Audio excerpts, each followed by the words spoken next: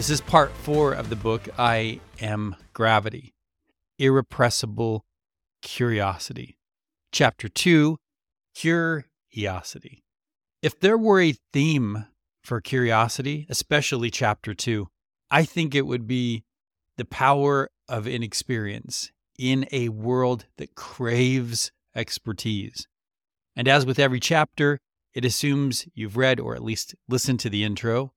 And although the chapters of each element are mostly independent of each other, it does help a little if you've covered the first chapter of part 4 called The Blessings of Bewilderment. Straight out of college with his PhD, on his first project, with his first team, at his first job that just happened to be a Fortune 100 aerospace company, John was, in every way possible, new. And that was his only advantage. So to learn the ropes, the company placed John on a team trying to fix a major problem with a satellite already in orbit. And the satellite cost $1.2 billion to make and $200 million to launch. So bringing it back to Earth and sending it up again would cost a few $100 million.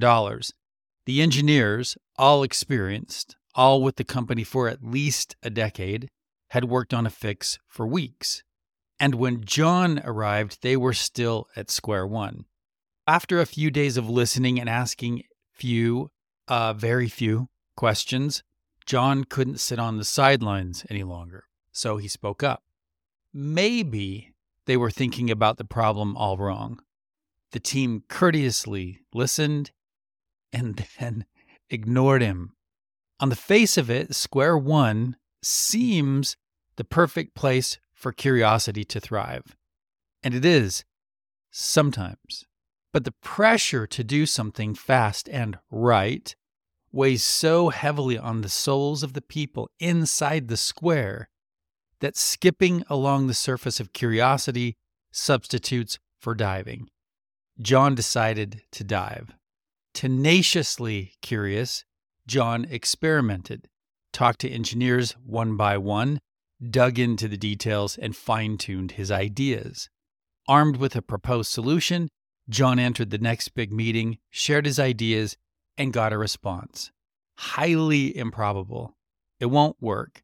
One engineer told John to ease into the culture before debuting rookie solutions to complicated problems. Whatever John was pitching, the straight-edged puzzle people weren't buying. And the work of a 1950s sociologist gives us a little bit of a window into why. Sociologist Everett Rogers developed an adoption curve of new ideas that's used in everything from technology to farming. And the phrase early adopter comes from his theory. The adoption curve spans from innovators and early adopters, which are about 16%, who are open to new thinking or trying something new, initial flaws and all, to the laggards, who are about 16%, who adopt an idea only when everyone else is using it, and they can no longer avoid adoption without complete withdrawal from civilization. No surprise that 84% of adopters, from early majority to the laggards, lean toward the less open, incurious, secure side of the curve.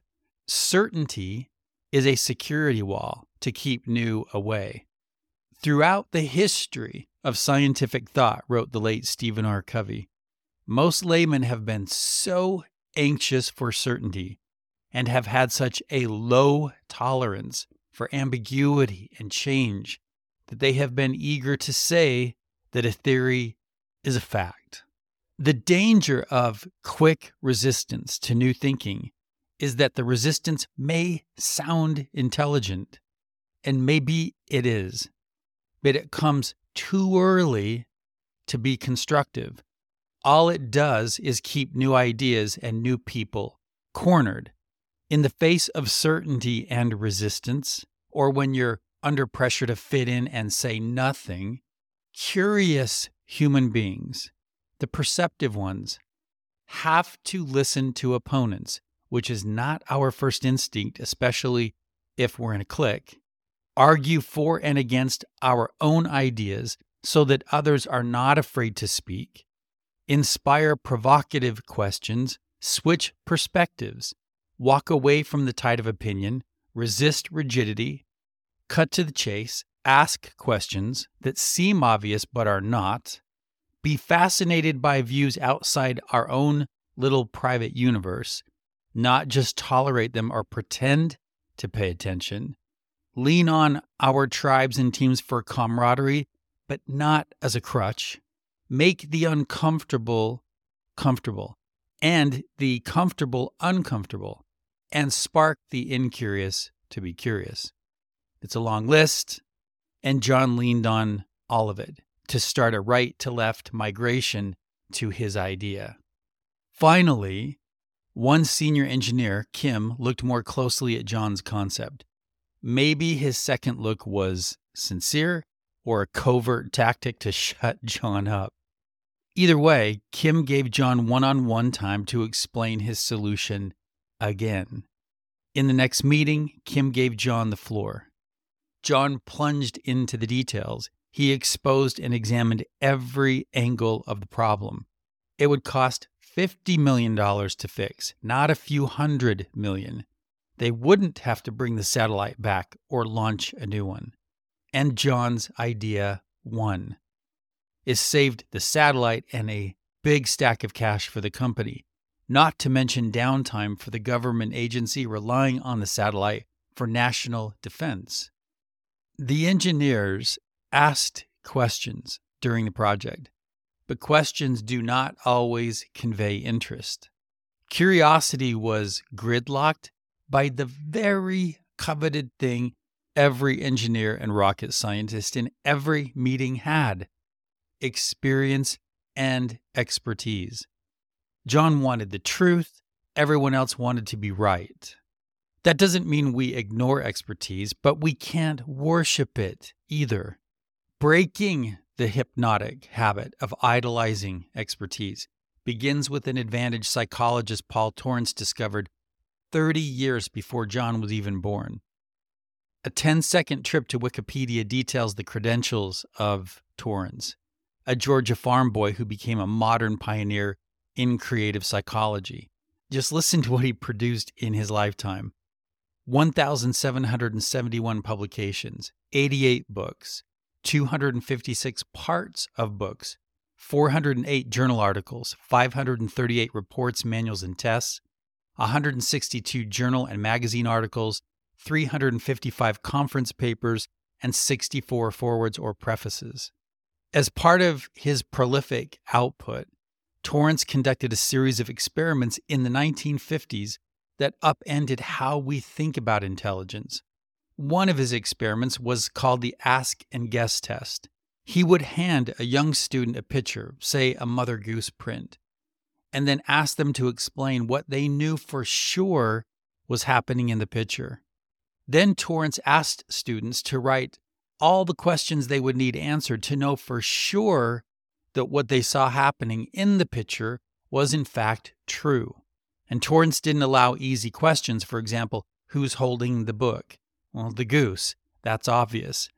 Torrance tested the curiosity past the page. And then after 5 minutes of searching for plain facts, students imagined as many causes of the action in the picture as they could. Things just before the event in the picture took place, or things from a long, long time ago that caused it to happen. And the goal was to make as many guesses as possible. And then after another 5 minutes, it was time for the final task: guessing consequences. Students listed as many possibilities as they could for what might happen as a result of what was taking place in the picture. The guesses could predict what happened right after the event or far off into the future. Torrance was testing children's curiosity to dig for creative causes, consequences, and context. At every step, his instructions came with an unusual reminder: don't be afraid to guess. Torrance and psychologist Garnet Miller tracked the children they tested into adulthood, recording measures of creative success. For example, patents, businesses started, research papers published, books written, art exhibitions, software programs, music compositions, leadership positions, buildings designed, radio shows, movies made. Lifetime creative achievement was more than 3 times stronger among the children with higher creative IQ than conventional IQ. And as you would expect, there was a positive correlation between conventional IQ on multiple choice tests and memory. But when productive thinking, creative applications, evaluation and judgment, for example, testing hypotheses and decision-making, were the requirement of the achievement, the creative quotient flipped performance in the opposite direction. So for Torrance's 3 Xers, context was and is everything. Now, you might assume that Torrance's definition of curiosity was a mid-century version of a modern freewheeling brainstorming session. But from his paper titled Scientific Views of Curiosity and Factors Affecting Its Growth, Torrance applied a much more rigorous definition than the typical business version. The process of becoming sensitive to problems, deficiencies, gaps in knowledge, missing elements, disharmonies, and so on. Identifying the difficulty, searching for solutions, make guesses, or formulating hypotheses about the deficiencies, testing and retesting these hypotheses. The corporate twin of Torrance's discoveries is a century of progress in process. From W. Edwards Deming's work on quality management to Motorola's Bill Smith and Six Sigma to design thinking from, among others, Stanford's David Kelly, who founded IDEO, one of history's really great design firms. But what is a clean, crisp, tidy process on paper is not as elegant socially or emotionally. One high-tech leader in an interview confided to us, "Everyone knows the design boxes to check. You can't turn a corner in our company without running into a black belt of something. We have a process and flow chart for everything. It's the white spaces between the boxes, between the humans, that makes the whole process come alive." The human-centered white spaces of scientific methods are filled with people who are a perplexing, sophisticated mix of subatomic, psychological particles that act and react in seen and unseen, predictable and unpredictable ways, whether you see them that way or not. And that blend is both complicated and cool. And your job as a scientist, by title or not, is to uncover the unveiled, even unsympathetic truth with social acuity and emotional sensibilities that set ideas, people, and processes free. Squinting to see what's socially or emotionally invisible to the casual eye or ear is where the truth hides. And the squinting starts with a glimpse and then a gaze into the most elemental particle of communication, a single word.